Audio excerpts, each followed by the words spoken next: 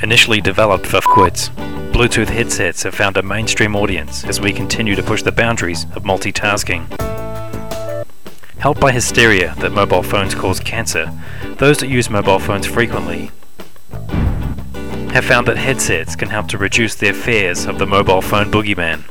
The truth is that we receive more radiation from the sun than from mobile phones.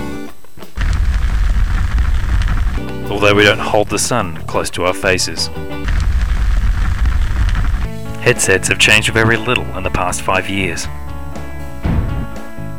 Although the recent launch of the Jawbone has set a new precedent for manufacturers. Using vibrations from the user's mandible, the Jawbone is able to significantly reduce outside noises to give clear speech in any environment. Making it the best Jawbone since the legendary Magic One used to fish up New Zealand's North Island. It now seems that manufacturers have backed themselves into a corner. Where can new innovation come from?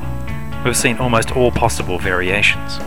Diamond encrusted ones, Armani designed ones, even celebrity endorsed ones. My name's David. So what's next?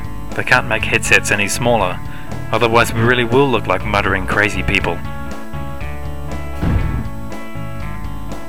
I'm sure the designers and manufacturers are working hard as we speak on the next generation of mobile phone headset, and many are eagerly awaiting what they'll come out with next. I know I'm not.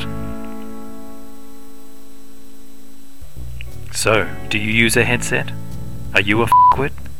There's nothing wrong with being cautious about the mobile phone boogeyman, nor is there anything wrong with needing to talk on your mobile phone while delivering a baby via emergency cesarean and wanting to look good while doing it.